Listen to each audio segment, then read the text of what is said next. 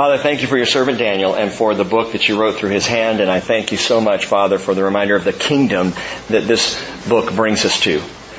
I pray that our eyes be focused on your kingdom, on your coming, and on what you're doing right now in the world to prepare for that.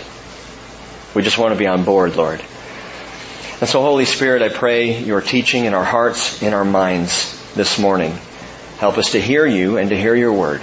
As you intend, we pray. In Jesus' name. Amen. Psalm 7 verse 1 says, O Lord my God, in you I have taken refuge. Save me from all those who pursue me and deliver me, or he will tear my soul like a lion, dragging me away while there is none to deliver. Every accusation against my faith is an avenue for God to be praised. Every oppression is an opportunity for God to be glorified. Every criticism is cause for the worship of Christ. And we see that in the life of Daniel this morning as we come to one of the most beloved Bible stories of all time. The story of Daniel in the lion's den. It is the stuff of great fables and fairy tales from days of yore, and yet every single word of this story is true. And I ain't lying. Let's just get it out of the way right up front, Joe. And we'll just take care of it right now. Because there's so much here if you're willing to read between the lions. Did you hear that lions are actually religious animals? They are. They prey often. Although they do have a problem with pride. So, that's kind of an issue. Most lions are on a unique diet, the paleo diet.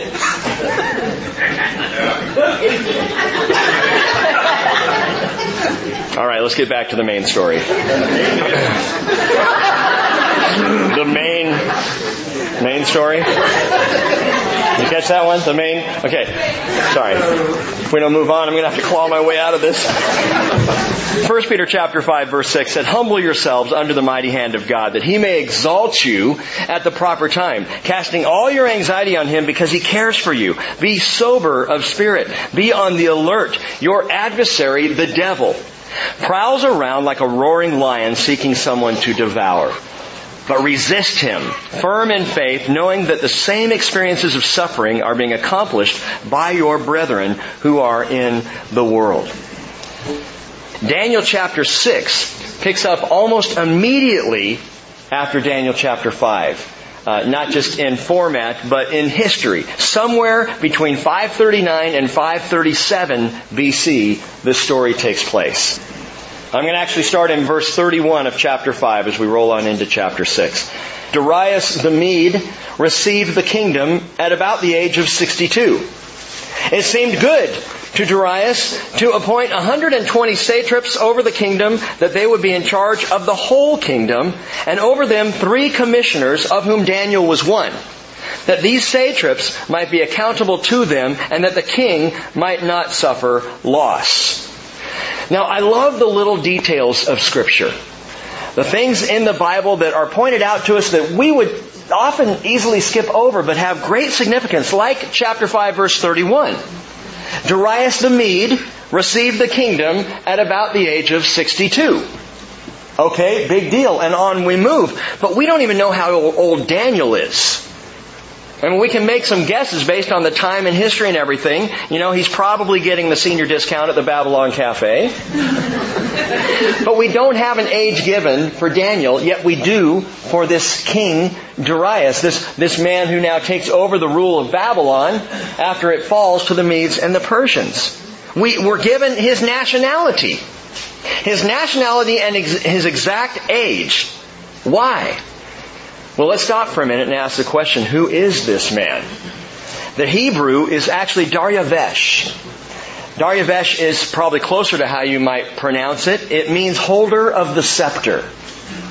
Daryavesh. And it's probably not his name. It is probably a title. In fact, we've seen this title given a number of different times, more than once in the Bible. There's more than one Daryavesh in Scripture. Josephus and Herodotus tell us that many different rulers, leaders in this time, held this title, holder of the scepter, the Dariush. The book of Ezra talks about another Dariush who ruled Persia after Cyrus, which is about 20 years after the story that we're in right now. Different guy, same title. Well, some say this Dariush in Daniel was actually Cyrus himself. Others come along and say, no, it wasn't Cyrus, it was his son, Cambyses. That Cyrus assigned Cambyses to be ruler in Babylon. And the Bible makes a very clear distinction we need to understand. Cyrus was a Persian. This man is a Mede. Darius the Mede. Daniel chapter 5 verse 31, Daniel chapter 9 verse 1, Daniel chapter 11 verse 1 all call out this Dariush as a Mede. Daniel chapter 6 verse 28 refers very specifically to Cyrus the Persian. And again, Daniel chapter 10 verse 1, Cyrus the Persian. And we need to understand as we study Scripture, God doesn't just throw around His words loosely, Persian, Mede, whatever. No, He's specific and He is intentional in His Word.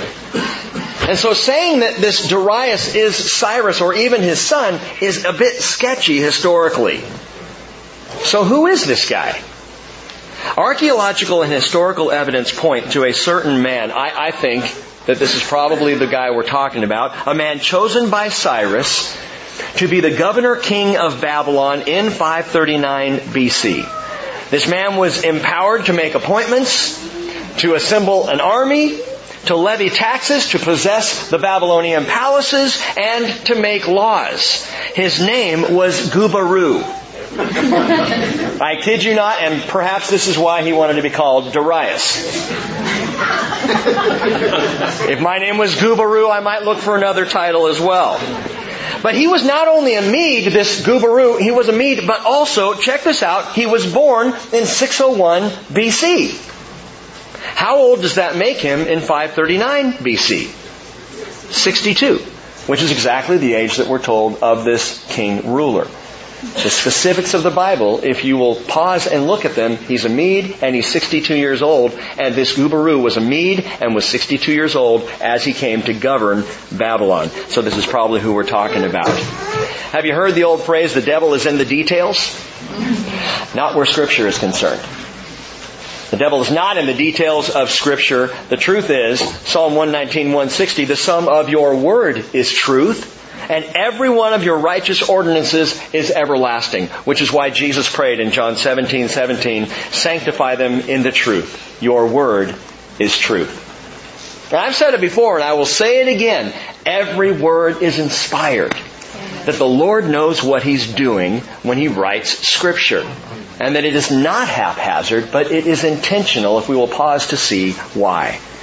Verse 3. Then this Daniel began distinguishing himself among the commissioners and satraps because he possessed an extraordinary, or some of your Bibles say excellent, I like extraordinary, an extraordinary spirit, and the king planned to appoint him over the entire kingdom. Well, then the commissioners and satraps began trying to find a ground of accusation against Daniel in regard to government affairs, but they could find no ground of accusation or evidence of corruption, inasmuch as he was faithful and no negligence or corruption was to be found in him. Then these men said, we will not find any ground of accusation against this Daniel unless we find it against him with regard to the law of his God. Now, Daniel is not a young man at this point. He was in his probably late 80s by the time we get to chapter 6. But he's suddenly thrust back into the political realm. And these covetous commissioners and these shifty satraps couldn't get to Daniel. They had tried. He'd been in government a long time. They couldn't find him wrong on any count of governmental misconduct. Do you realize how incredible that is? I mean, some only need a few months. Daniel had been in government for upwards of 60 years. And they couldn't find anything on him. Nothing would stick. Why? Because Daniel was an extraordinary man. Some things to note about the prophet. Number one, Daniel possessed an extraordinary spirit. And I was already asked about this morning. How how do I get that extraordinary spirit? How do I get a spirit like that? I want to be like that. Now, the Bible doesn't say so explicitly, but implicitly he appears to be one of those Hebrew saints that truly was blessed with the indwelling Spirit of God. How can you say that, Rick? Well, we see the fruit. The fruit is all over Daniel's life. And speaking in the spirit of prophecy, as we will see, Daniel has the Holy Spirit. I say that's rare for the Hebrew saints because in the days prior to Christ's coming and prior to the church, God didn't wholesale pour out His Spirit. He gave His Spirit to those to whom He chose to give His Spirit. But you didn't have it simply because you were a Jew. David received the Spirit of God. Saul did, but it was removed from him. And so God only gave His Spirit to those that He saw fit to give His Spirit to, and I believe Daniel is one of these. But the Lord promises, Isaiah chapter 4 verse 3, I will pour out water on the thirsty and streams on the dry ground. I will pour out my Spirit on your offspring and my blessing on your descendants. And they will spring up among the grass like poplars by streams of water. Isaiah chapter 11 verse 1 and 2, a shoot will spring from the stem of Jesse, and a branch from his roots will bear fruit, speaking of Jesus. And the Spirit of the Lord will rest on him, the Spirit of wisdom and understanding, the Spirit of counsel and strength, the Spirit of knowledge and the fear of the Lord. And I would advise you, I would encourage you, that these are the attributes of the Holy Spirit and the things to which we must look. Oftentimes people will skip right over the attributes and right past the fruit to rush for the gifts. The gifts are given for God's intention and are valuable and are good, but the gifts without the fruit, the gifts without the attributes can be dangerous. Can be and have been misused. And so I always like to go first to Isaiah 11. Wisdom and understanding. And give me a man with wisdom and understanding. A woman with counsel and strength. A people with knowledge and the fear of the Lord. That's someone who is walking in the Spirit. Because those are the attributes of the Holy Spirit, and those are what are seen in an extraordinary life. Daniel has those attributes. And you need to understand, if you ask the question, how could I be like a Daniel? How could I have this extraordinary Spirit? That God has poured His Spirit out wholesale on the church today. All you need to do is ask. Would you like the Holy Spirit of the living God? You begin by putting your faith in Jesus Christ. And then you ask the Lord for His Spirit. John 14:16, Jesus said, I will ask the Father and He will give you another helper that He may be with you forever. That is the Spirit of truth, whom the world cannot receive because it does not see Him or know Him. But you know Him because He abides with you and will be in you. And for those who say, well, you know, that's great for some. That's great for the Daniels out there, but I could never be a Daniel. Listen, Daniel couldn't be a Daniel without the indwelling of the Holy Spirit of God. So Daniel possessed an extraordinary spirit, but secondly, he presented an extraordinary standing. An extraordinary standing. It's amazing that as the commissioners and the satraps tried to find a ground of accusation or evidence of corruption, there was none. Zip, zilch. Nothing that they could get against Daniel. His reputation preceded him. His integrity over, again, 60 years was well established. Daniel lived out his faith in public office. Do you? He lived out his faith in the secular workplace. Do I? Do people see and know you to be a follower of Jesus Christ? Based on the evidence of the behavior in your life, the way you treat people, the way you act, and the fact that you live above reproach. Philippians 2:15, Paul said, prove yourselves to be blameless and innocent. And you might say, but I'm not blameless and I'm not innocent. Then prove yourself to be. Start today living that way. Children of God, above reproach in the midst of a crooked and perverse generation, among whom you appear as lights in the world. And the darker the world gets, the brighter the church should be. Simply by living out our faith, empowered by this Holy Spirit living within us. Daniel was extraordinary in standing. Daniel proved to be extraordinarily steadfast. Again, this is a long faithfulness, a long obedience in the same direction. That's what Peterson calls discipleship. A long obedience in the same direction. I like that. Don't tell me, oh, I've been a believer for 2 weeks and I'm just on fire. That's great. Talk to me in 2 years. Show me your faith in a decade. Jake and I have had many conversations about this. The success of a youth ministry is not seen in the youth ministry. It's seen 20 years later. And that is the truth of anyone's following after Jesus. Don't say, look at me, look at my life. I'm such a faithful follower. Prove it. Show me in 20 years. Should the Lord tarry and we still be here. The long haul faithfulness is the proof of the pudding. And Daniel proved to be extraordinarily steadfast. Luke 16 verse 10, Jesus said, he who is faithful in a very little thing is faithful also in much. He who is unrighteous in a very little thing is also unrighteous in much. Which is why, regardless of what the world says about Washington politicians, character does matter. If you are unfaithful in one area of your life, chances are you're going to be unfaithful in another area. If you will lie in one place, you will lie in another place. Character once established is hard to change. If you've been a waffler, therefore, and not steadfast, you need two things. You need the Holy Spirit and you need the distance. The Holy Spirit and the distance. Be steadfast in your faith. Daniel also produced an extraordinary scent. Verse 5. Verse 5 says, these men said, we will not find any ground of accusation against this Daniel unless we find it against him with regard to the law of his God. They could smell it on him. And lions have an intense sense of smell. Did you know that? Interesting. I learned a few things I didn't know about lions. They can smell and detect nearby prey, but more than that, they can tell how recently the prey was nearby. So if they come into an area where there were some antelopes 5 minutes before that had just run off, the lion can go, yeah, about 5 minutes. They just know. They have an amazing sense. They mark their territories by means of what are called scent deposits. I can let you think about that one on your own time. They can pick up the scent of blood at a great distance, of a wounded animal at a great distance. But they also have this really interesting olfactory organ on the roof of their mouths. So you students of lionology, perhaps you know this. It's called the Jacobson's organ. And have you ever seen a lion grimace? Like in a zoo or something? They don't roar, but they kind of go.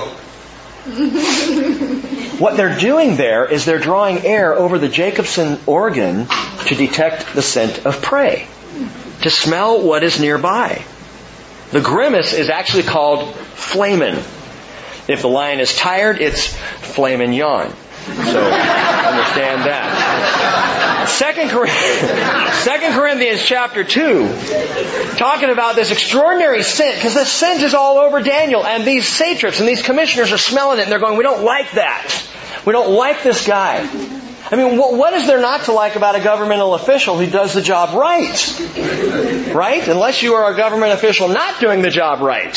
Which is why none of them want to do the job right, because they'll stand out. So obviously. So Paul says in 2 Corinthians chapter 2 verse 15, we are a fragrance of Christ to God among those who are being saved and among those who are perishing. To one, an aroma from death to death. To the other, an aroma from life to life. An extraordinary scent that the lions that prowl this world pick up on and can smell. And Paul makes a statement. He says, who is adequate or who is worthy to these things? Well, I'm not. But the extraordinary Spirit that dwells within me, He is worthy. And He will give off a scent. You might say, well, who smells like this? Anyone washed in blood. If you are washed in the blood of Jesus, you will give off a scent, and you will, like Daniel, be smelled by others as either sweet or foul, and the lions in this world will pick it up. If you've ever wondered why God's people tend to attract such animosity, it's not the hypocrisy, and it's not the fact that we're idiots sometimes. We are. We confess that. We admit it. We can make mistakes, major blunders. We can sin like anybody else. We can sin with the best of them. But the reason why Christians are so immediately grabbed hold of and picked on and persecuted for being Christians is this scent. It's this sense, if you will, of Jesus about us that makes us different. And Jesus said in Matthew 5:11, "Blessed are you when people insult you and persecute you and falsely say all kinds of evil against you because of me. Rejoice and be glad. Your reward in heaven is great, for in the same way they persecuted the prophets who were before you." Men like Daniel, who had an extraordinary sin. What was it about this old man? And again, late 80s. What was so dangerous about him? What did they fear so much about him? To them, he smelled like death. His faith made him uncomfortable because of how they lived. It wasn't just his uniqueness, it was the overall smell that he gave off as a follower of the Lord. And as we'll see, their fear of his smell of death was a legitimate fear to have. So the scent was strong enough to make them grimace. And they knew exactly how to prey on Daniel. Verse 6. Then these commissioners and satraps came by agreement to the king and spoke to him as follows. "King Darius, live forever."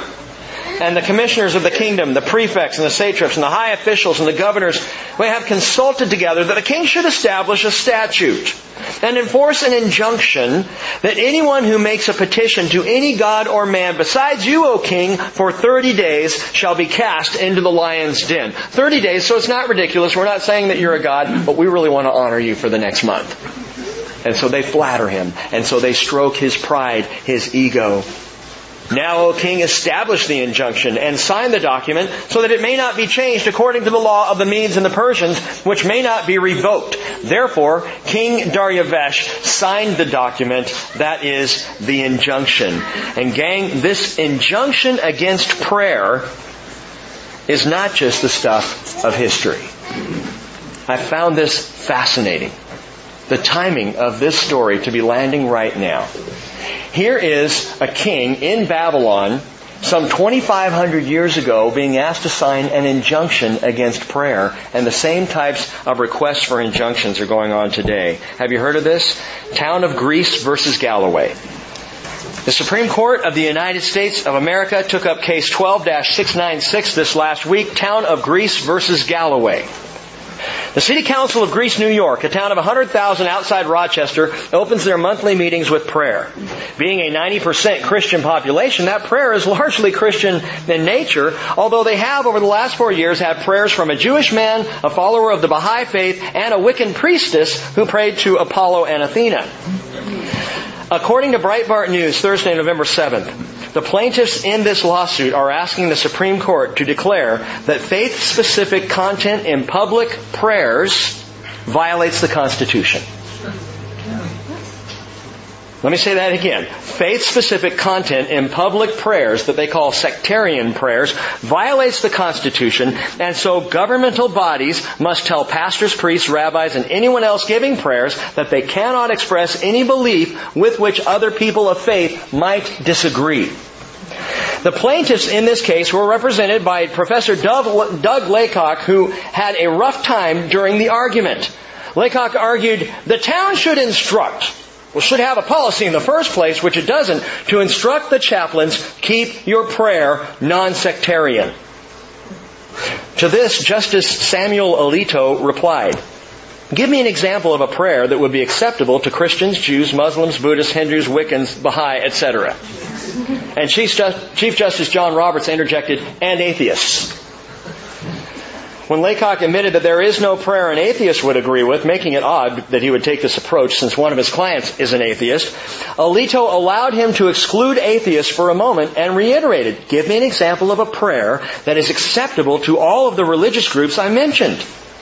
At this point, Laycock made a significant mistake. He asked for one of his team members to hand him a copy of the case record and burned up time looking for such a prayer. He did find one to the Almighty until Alito pointed out that people who do not believe in one single God could not accept it. He tripped over himself again by citing another prayer until he realized, no, I'm sorry, that one ends in Christ's name. Scalia provided comic relief by asking, what about devil worshippers?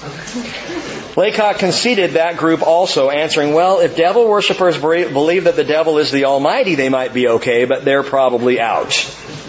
Roberts then asked skeptically, so, There's an official in the town council that is to instruct clergy about what kind of prayer they can pray.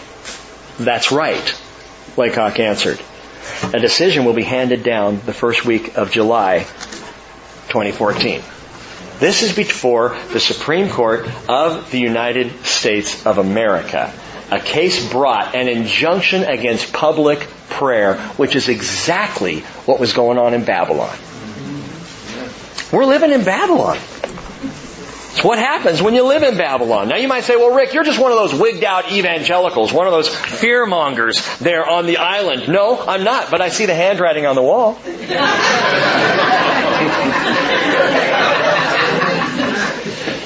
I see so clearly what's going on here. And the reality is, we do not live in a lion-free world. We live in a world that is overrun with lions that are agents of the enemy and agents of the devil himself, and he is trying every which way he can to put out faith. To stop now prayer in the public marketplace. Well, in Daniel's case, the law of the land was signed. What did Daniel do? Verse 10. Now, when Daniel heard that the document was signed, he entered his house. Now in his roof chamber he had windows open toward Jerusalem, and he continued kneeling on his knees 3 times a day, praying and giving thanks before his God, as he had been doing previously. I want to camp out on this verse for a few minutes. Because Daniel practiced an extraordinary supplication. The first thing Daniel did, upon hearing that this law was signed, you may no longer pray publicly unless it is to the Daryavesh. Unless it's to the king. He's the only one that you can pray to for the next 30 days. And Daniel didn't wait 30 days to offer prayer. They didn't just kind of pull back and remain quiet. He went directly home, up to his roof, and began to pray out the windows toward Jerusalem. Which is why I've said, if we ever have an injunction against anything in Scripture being called hate speech, that very next Sunday, you can bet I will be preaching from that passage. And it's not just to be a jerk. Okay, maybe a little bit. But it's to be about the truth. Here's the thing that's amazing with Daniel. He didn't go up to pray to impress man, but to address God.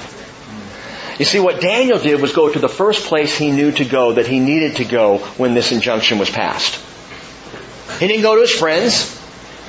He didn't go to the king. He didn't go to these men who tried to bring the law. He didn't immediately go into protest mode. He went into prayer mode. Straight to the Father, straight to the Lord. First thing he did, Lord, and I can guarantee you he was praying about this injunction.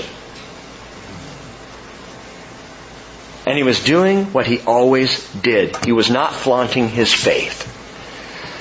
John Walvoord said this was not the act of a person courting martyrdom, but the continuation of a faithful ministry in prayer which characterized Daniel's long life. And so what do you do when you face a challenge to your own faith? When someone stands up and says, you may not do what your own faith tells you to do, what do you shrink back? No. What do you surge ahead? Daniel did neither one. He prayed. Philippians 4:6, be anxious for nothing, but in everything by prayer and supplication with thanksgiving, let your requests be made known to God. Again, we don't have the content of this prayer, but I would be surprised if Daniel wasn't talking about the very ordinance that had just been signed. But notice how he prayed. Notice how he prayed. He prayed humbly. We see that Daniel goes up to his window prayer area, this roof chamber, and he continued kneeling on his knees. Down on his knees. Daniel prayed humbly. 80 plus years old. Probably 85, almost 90 years old. And he's on his knees. I gotta be honest with you. At my age, being on my knees for an extended period of time makes my entire body go to sleep. You know? And Daniel's down on his knees. Why? He's praying humbly, like Jesus in Luke 22:41. Like Stephen, Acts chapter 7, verse 60. Like Peter, Acts chapter 9, verse 40. Like Paul, Acts chapter 20, verse 36. Like Luke, Acts 21, verse 5. All down on their knees, all bowing humbly before the Lord, because that's good posture when you're approaching the one and true King of the universe. Turn in your Bibles for a moment back to 1 Kings chapter 8. 1 Kings chapter 8. It's fascinating to me, the story of King Solomon. And 1 Kings 8 tells the story of the dedication. It's dedication day for the very first temple. Solomon's temple is built, the temple to the Lord there in Jerusalem. And all the people are gathered in mass for this wonderful dedication ceremony. And at the dedication, Solomon begins on his feet before the people. Hands raised to heaven, standing as a king. But note this, at some point in the prayer, his posture changes. Verse 22. 1 Kings chapter 8. Then Solomon stood before the altar of the Lord in the presence of all the assembly of Israel and spread out his hands toward heaven. And he begins to pray this marvelous, grand, kingly, royal prayer. But look down now in verse 54. At the end of the prayer it says, when Solomon had finished praying this entire prayer and supplication to the Lord, he arose from before the altar of the Lord, from kneeling on his knees, with his hands spread toward heaven. Starts standing with hands raised, and he ends kneeling with hands raised. Somewhere in the prayer, Solomon recognized his true position before the Lord. Maybe it was when the Shekinah glory filled the temple, and Solomon saw that. But whatever the case, he ended up on his knees. What's the deal with the kneel? Why pray on your knees? Does it really matter? I mean, can't you just pray on the fly? Can't you just pray while you're driving? Can't you just pray in the shower? Can't you just, pray on your way out the door? Why stopping? Why pausing? Why down on the knees? And I'll tell you something about kneeling prayer. It puts me in an appropriate position before the Lord. Just the posture positions me to recognize where I stand before the Lord Jesus Christ. And so Daniel goes down on his knees. If you don't tend to pray on your knees, I would suggest you try it. Not so that people could see you praying, but so that your heart can be rightly positioned before God. And so that, as the Hebrew writer writes in Hebrews 12, verse 12, strengthen the hands that are weak and the knees that are feeble. Strengthen my knees, strengthen my hands to your service, Lord. How do we do that? We pray like Daniel. We pray humbly. Secondly, Daniel prayed biblically. This man of extraordinary supplication prayed biblically. That is, toward Jerusalem. But you're saying that biblical prayer is prayer toward Jerusalem? It was for Daniel. Absolutely. Still in 1 Kings chapter 8, verse 30, note this. Solomon's praying and he says, listen to the supplication of your servant and of your people Israel when they pray toward this place here in heaven, your dwelling place, hear and forgive. Down in verse 46. Solomon prayed, when they sin against you, for there is no man who does not sin, and you are angry with them, and deliver them to an enemy, so that they take them away captive to the land of the enemy, far off or near. If they take thought in the land where they have been taken captive, and repent and make supplication to you in the land of those who have taken them captive, saying, we have sinned and committed iniquity and have acted wickedly. If they return to you with all their heart and with all their soul in the land of their enemies who have taken them captive, and pray to you toward their land which you have given to their forefathers, the city which you have chosen, the house which I have built for your name. You get it? The land, the city, the house. Israel, Jerusalem, the temple. Then hear their prayer and their supplication in heaven, your dwelling place, and maintain their cause. Understand this. By Daniel's day, that was Scripture. Just as it is for us.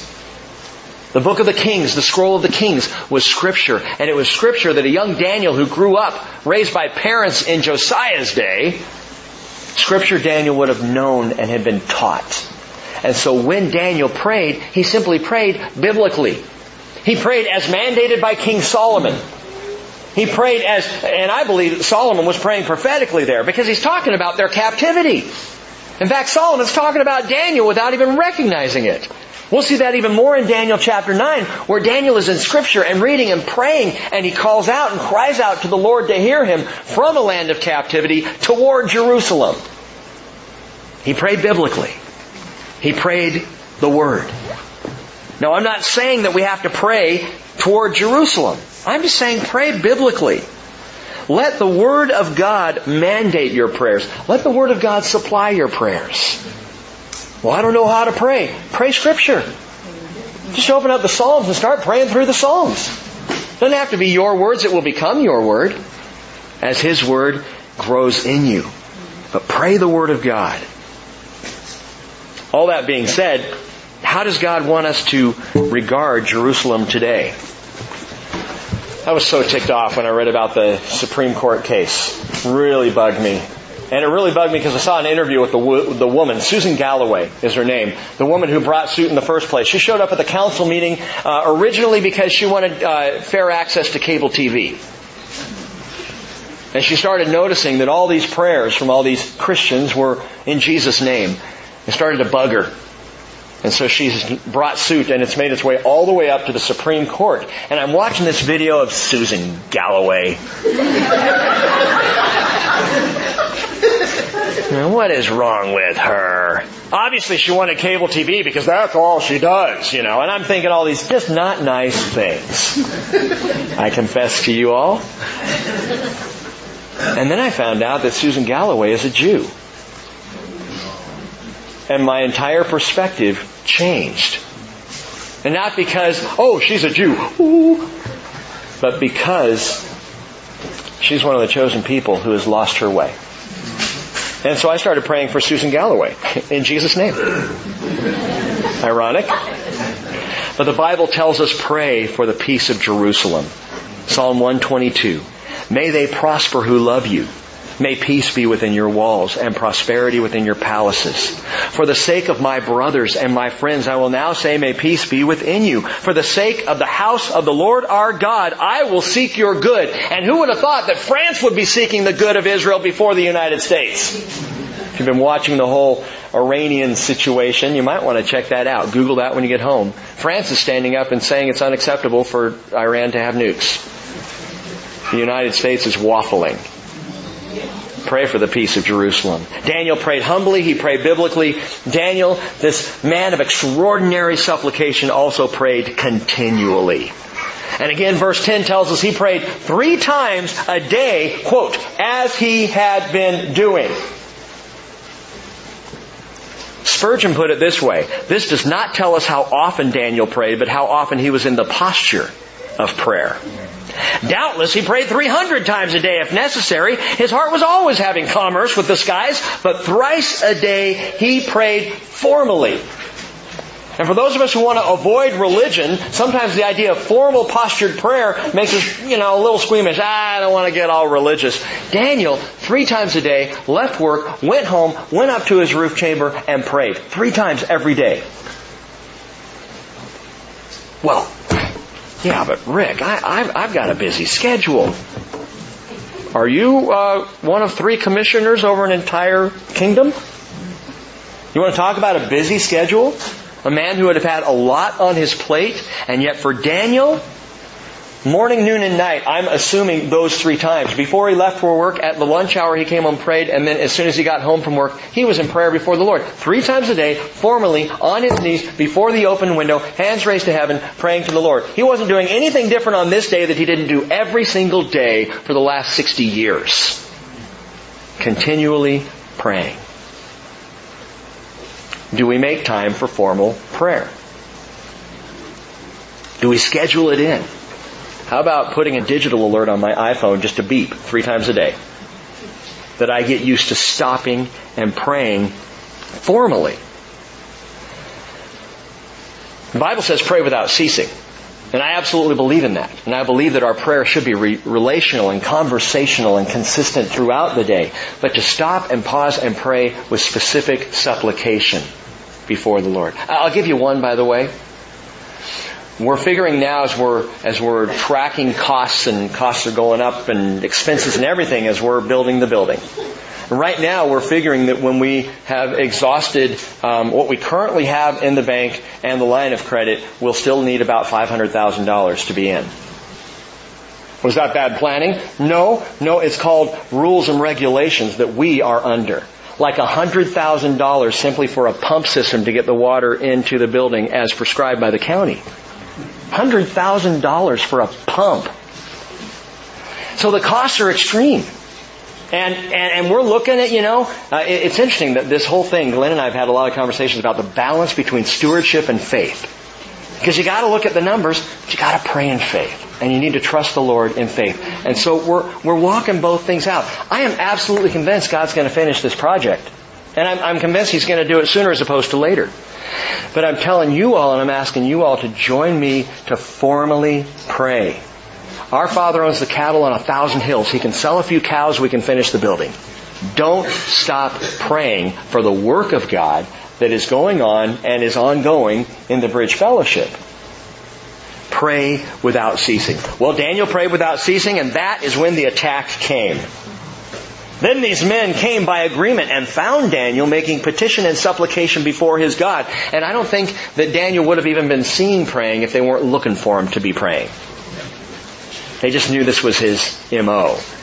And so they go after him. How lion-like. To hunt in packs, they all came together, and to charge your victim. And they charge Daniel here. Psalm 57 verse 4 says, "My soul is among lions. I must lie among those who breathe forth fire, even the sons of men, whose teeth are spears and arrows, and their tongue is a sharp sword. Be exalted above the heavens, O God. Let your glory be above all the earth." When did these charges come against Daniel? As he prayed. While he's praying. And you might say, well, it's not fair. You might say, I committed myself, Rick, to pray 3 times every day, and as soon as I started doing it, my life got into a big mess. So I stopped. You realize you're far less of a threat to the enemy on your feet than on your knees? But the danger that you can do to Satan's cause in this world is weak when we're out there trying to do it, as compared to when we are on our knees before the Lord praying about it. When I function on my own power, I limit the Lord in what He does in my life. But when I get down on my knees and seek His power, I become dangerous. And that's why they go after Daniel and make these charges now, because he is dangerous. Verse 12. Then they approached and spoke before the king about the king's injunction. "Did you not sign an injunction that any man who makes a petition to any god or man besides you, O king, for 30 days is to be cast into the lion's den?" And the king replied, "The statement is true according to the law of the Medes and Persians, which may not be revoked." Then they answered and spoke before the king, "Daniel, who's one of the exiles from Judah, pays no attention to you, O king, or to the injunction which you signed, but keeps making his petitions 3 times a day." Then as soon as the king heard this statement, he was deeply distressed and set his mind on delivering Daniel, and even until sunset he kept exerting himself to rescue him. I like this guy. He's caught. He really does like Daniel. But he's caught in all this. And so all day long the holder of the scepter tried to reverse the law, but he couldn't do it. According to ancient Eastern custom, execution was swift and immediate, usually within a day of a proven accusation. Very unlike our court system. If you were found guilty, you were executed immediately. And so throughout the day, Darius is working to change it. Is there anything that we can use to overturn this law? And he couldn't find a single thing. And then these men came by agreement to the king and said to the king, "Recognize, O king, that it is a law of the Medes and Persians that no injunction or statute which the king establishes may be changed." And you might think that weird. You might say, well, the king made the law. Can't the king now change the law? In Babylon, that's the way it used to be. The king's word was law, which is probably why Nebuchadnezzar had such a big gold head. However, when the Medes and the Persians came in, the king wasn't the law was the king. Even the king himself could not revoke his own laws, which, by the way, is a sign of a weaker kingdom. You want the ideal government? What you need is a perfect king and a perfect law.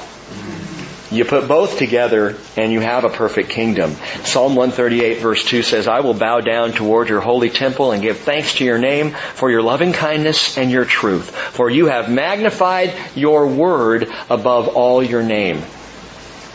Or according to all your name. That word either means above or alongside. But the bottom line is God's word is as high as God's name.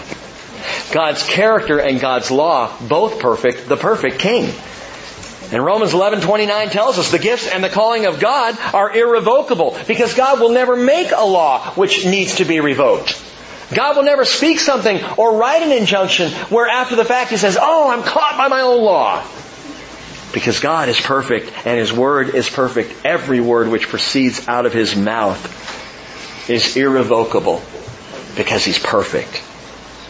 So the king gave orders, verse 16, and Daniel was brought in and cast into the lion's den.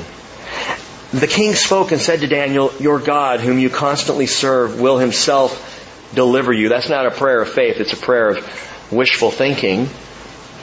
But it's kind nonetheless. A stone was brought in and laid over the mouth of the den, and the king sealed it with his own signet ring and with the signet rings of his nobles, so that nothing would be changed in regard to Daniel. And then the king went off to his palace and spent the night fasting. And no entertainment was brought before him, so he wasn't playing golf. And his sleep fled from him. And I love what Spurgeon says. Daniel must have had a glorious night. What with the lions and with the angel to keep him company, he was spending the night watches in grander style than Darius. Verse 19. Then the king arose at dawn at the break of day and went in haste to the lion's den. When he had come near to the den to Daniel, he cried out with a troubled voice. The king spoke and said to Daniel, Daniel, servant of the living God, has your God, whom you constantly serve, been able to deliver you from the lions? And then Daniel spoke to the king, O king, live forever. My God sent His angel and shut the lions' mouths, and they have not harmed me, inasmuch as I was found innocent before Him.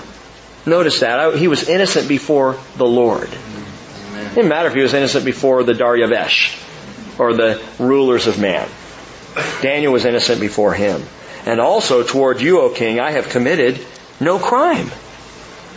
Oh, wait, but Daniel violated the law of the land by praying to another god other than the king, and yet he committed no crime. How can he say that? We remember there is a higher law.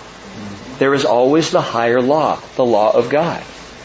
I've said that a couple of times recently, and I'm just saying that to say, if things should go awry in our country, if injunctions against public prayer should ever make it through the Supreme Court, if Bible reading is considered hate speech, we live by a higher law.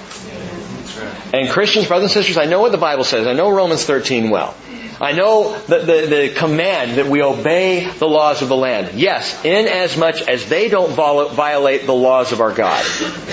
But where God's law is violated, I have a greater responsibility, and that is to the Lord my King.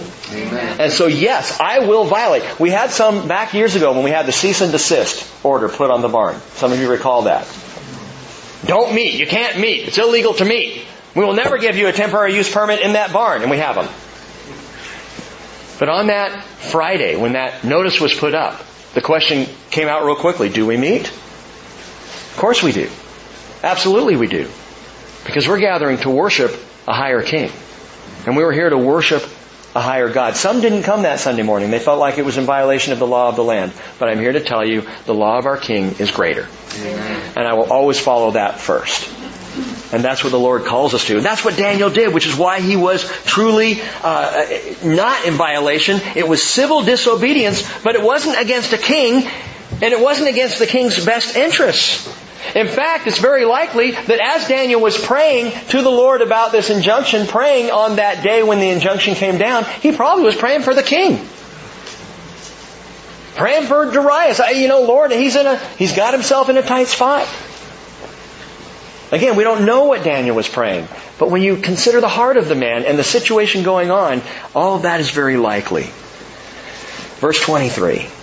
When the king Well, then the king was very pleased and gave orders for Daniel to be taken up out of the den. So Daniel was taken up out of the den, and no injury whatever was found on him because he had trusted in his God. The king then gave orders, and they brought those men who had maliciously accused Daniel, and they cast them, their children, and their wives into the lion's den. They had not reached the bottom of the den before the lions overpowered them and crushed all their bones, which tells you how hungry those lions were. It's obviously a severe punishment.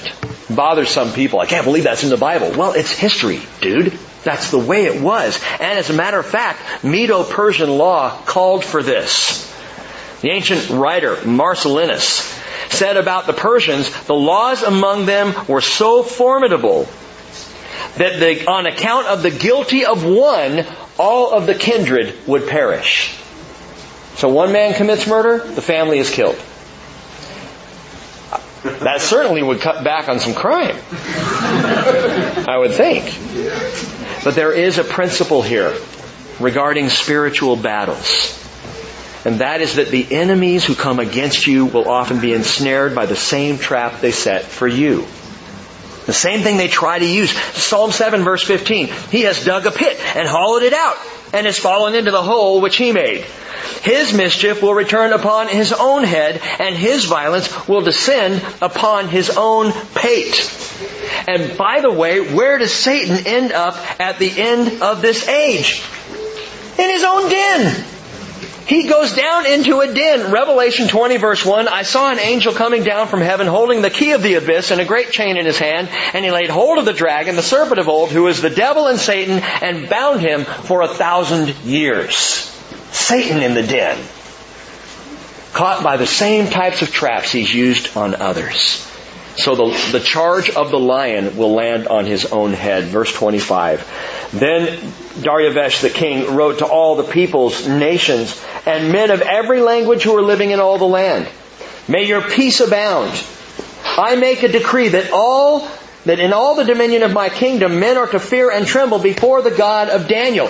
He is the living God and enduring forever. And His kingdom is one which will not be destroyed, and His dominion will be forever. He delivers and rescues and performs signs and wonders in heaven and on earth, who has also delivered Daniel from the power of the lions. So this Daniel enjoyed success in the reign of Darius and the reign of Cyrus the Persian. Have you noticed that every single one of the first 6 chapters of the book of Daniel ends the same? The government comes against Daniel and or his friends, and at the end of the chapter, the government or the ruler praises the Lord. Royal decrees are signed and spoken, honoring God and declaring His kingdom eternal. I love that. The book of Daniel reminds us of this. This is the canvas on which the glory of God and of Jesus and His kingdom is painted with dazzling colors. Even as the kings and the rulers and the governments and the lawmakers of man come against those of faith. That's simply the backdrop, because the proclamation of the kingdom of God will be made. Always is. It's always declared. Now I want to end with this question. I want you to think about this before we go this morning. What was it truly that shut the lions' mouths? In the Hebrew Hall of Faith, the writer speaks of Daniel, among other prophets, Hebrews 11:33. He says, who by faith conquered kingdoms, performed acts of righteousness, obtained promises, shut the mouths of lions. Now, Daniel was an extraordinary man, as we've talked about. He prayed humbly and biblically and continually. He was extraordinary in supplication and in assent and steadfastness and standing and spirit. In all of these things, a remarkable man. However, Daniel wasn't saved by Daniel. He wasn't saved by the right words. He wasn't saved by the right prayer. Daniel wasn't saved by the right heart. The power unto salvation, the real focus of this whole story, is the one in whom Daniel trusted. Verse 23 tells us, because he had trusted in his God.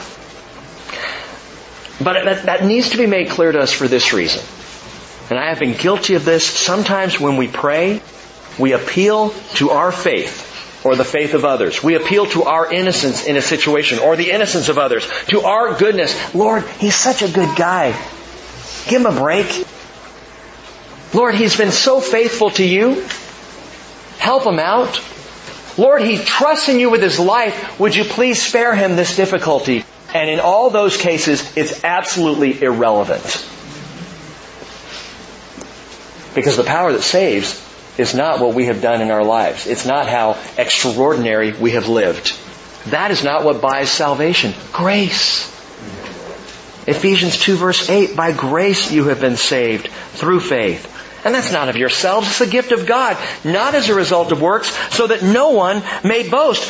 Our righteousness is never the issue. God's righteousness is the issue. Amen. And I am truly trying to alter my prayers such that when I pray, I appeal to His righteousness and His goodness and His faithfulness, not mine. And not anybody else's. And you may be praying for the most faithful person on the planet.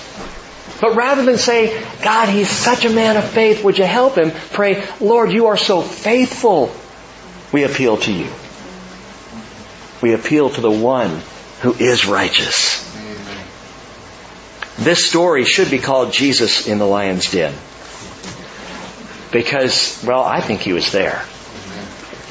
Think back at verse 22. My God sent His angel and shut the lion's mouth. The word angel, malak, simply means messenger. Doesn't have to be a cherubim. Doesn't have to be a four-faced being with eyes on his wings. He just sent His messenger. Who is this angel? I believe he's the fourth man in the furnace. I think, and I can't prove it, but I think it was Jesus who shut the mouths of lions. I can tell you this much, He still shuts off the roar of the enemy. He still stops Satan mid-charge. That is still the work of the Lord. And how does He do it today? By going into the lion's den Himself. Daniel prayed. So did Jesus in the Garden of Gethsemane. And the Daryavesh saw no fault in Daniel. Well, Pilate saw no fault in Jesus either. Verse 17 tells us that a stone was set over the lion's den. In the same way a stone was rolled over the tomb of Jesus Christ. But the most compelling thing to me is, listen to this, in Psalm 22, the Psalm of the Cross. Psalm 22 is that psalm that begins, my God, why have you forsaken me? Psalm 22 is the psalm that says, verse 16, they pierced my hands and my feet. Verse 18 says, they divide my garments among them, for my clothing they cast lots. Psalm 22 is an amazing prophecy of the crucifixion of Jesus. And in Psalm 22, the Spirit of Jesus says, verse 13, they open wide their mouth at me as a ravening and a roaring lion. Verse 21, save me from the lion's mouth. From the horns of the wild oxen you answer me. I will tell of your name to my brethren. In the midst of the assembly I will praise you. Jesus in the lion's den is what brings about our salvation from the lions in the world today. Amen? There are all kinds of lions in the world. People gunning for you, people on the charge, those who belong to the pride of the enemy. That loud-mouthed lion who's out there roaring, stirring it up, prowling, seeking to devour. But I remind you, they're just lions. That's all they are. Jesus Christ is the one who shuts the mouths of lions. Let's pray. Father, bless your name. We praise the name of Jesus as King of all the other kings on earth. King of the rulers. King of all majesty. King of the heavens. Beyond the universe and the skies. The great and glorious King eternal. We lift you up and worship you and praise you. And we recognize that in this world there is a growing roar. There is a louder sound. The charge seems to be more often. And yet, may we always remember that you shut lions' mouths. And that we don't do it by our faithfulness. And we don't do it by our righteousness and our goodness and our innocence. You do. And we come trusting in You, Lord Jesus, to go before us. Father, You said, I am Your shield and Your exceedingly great reward.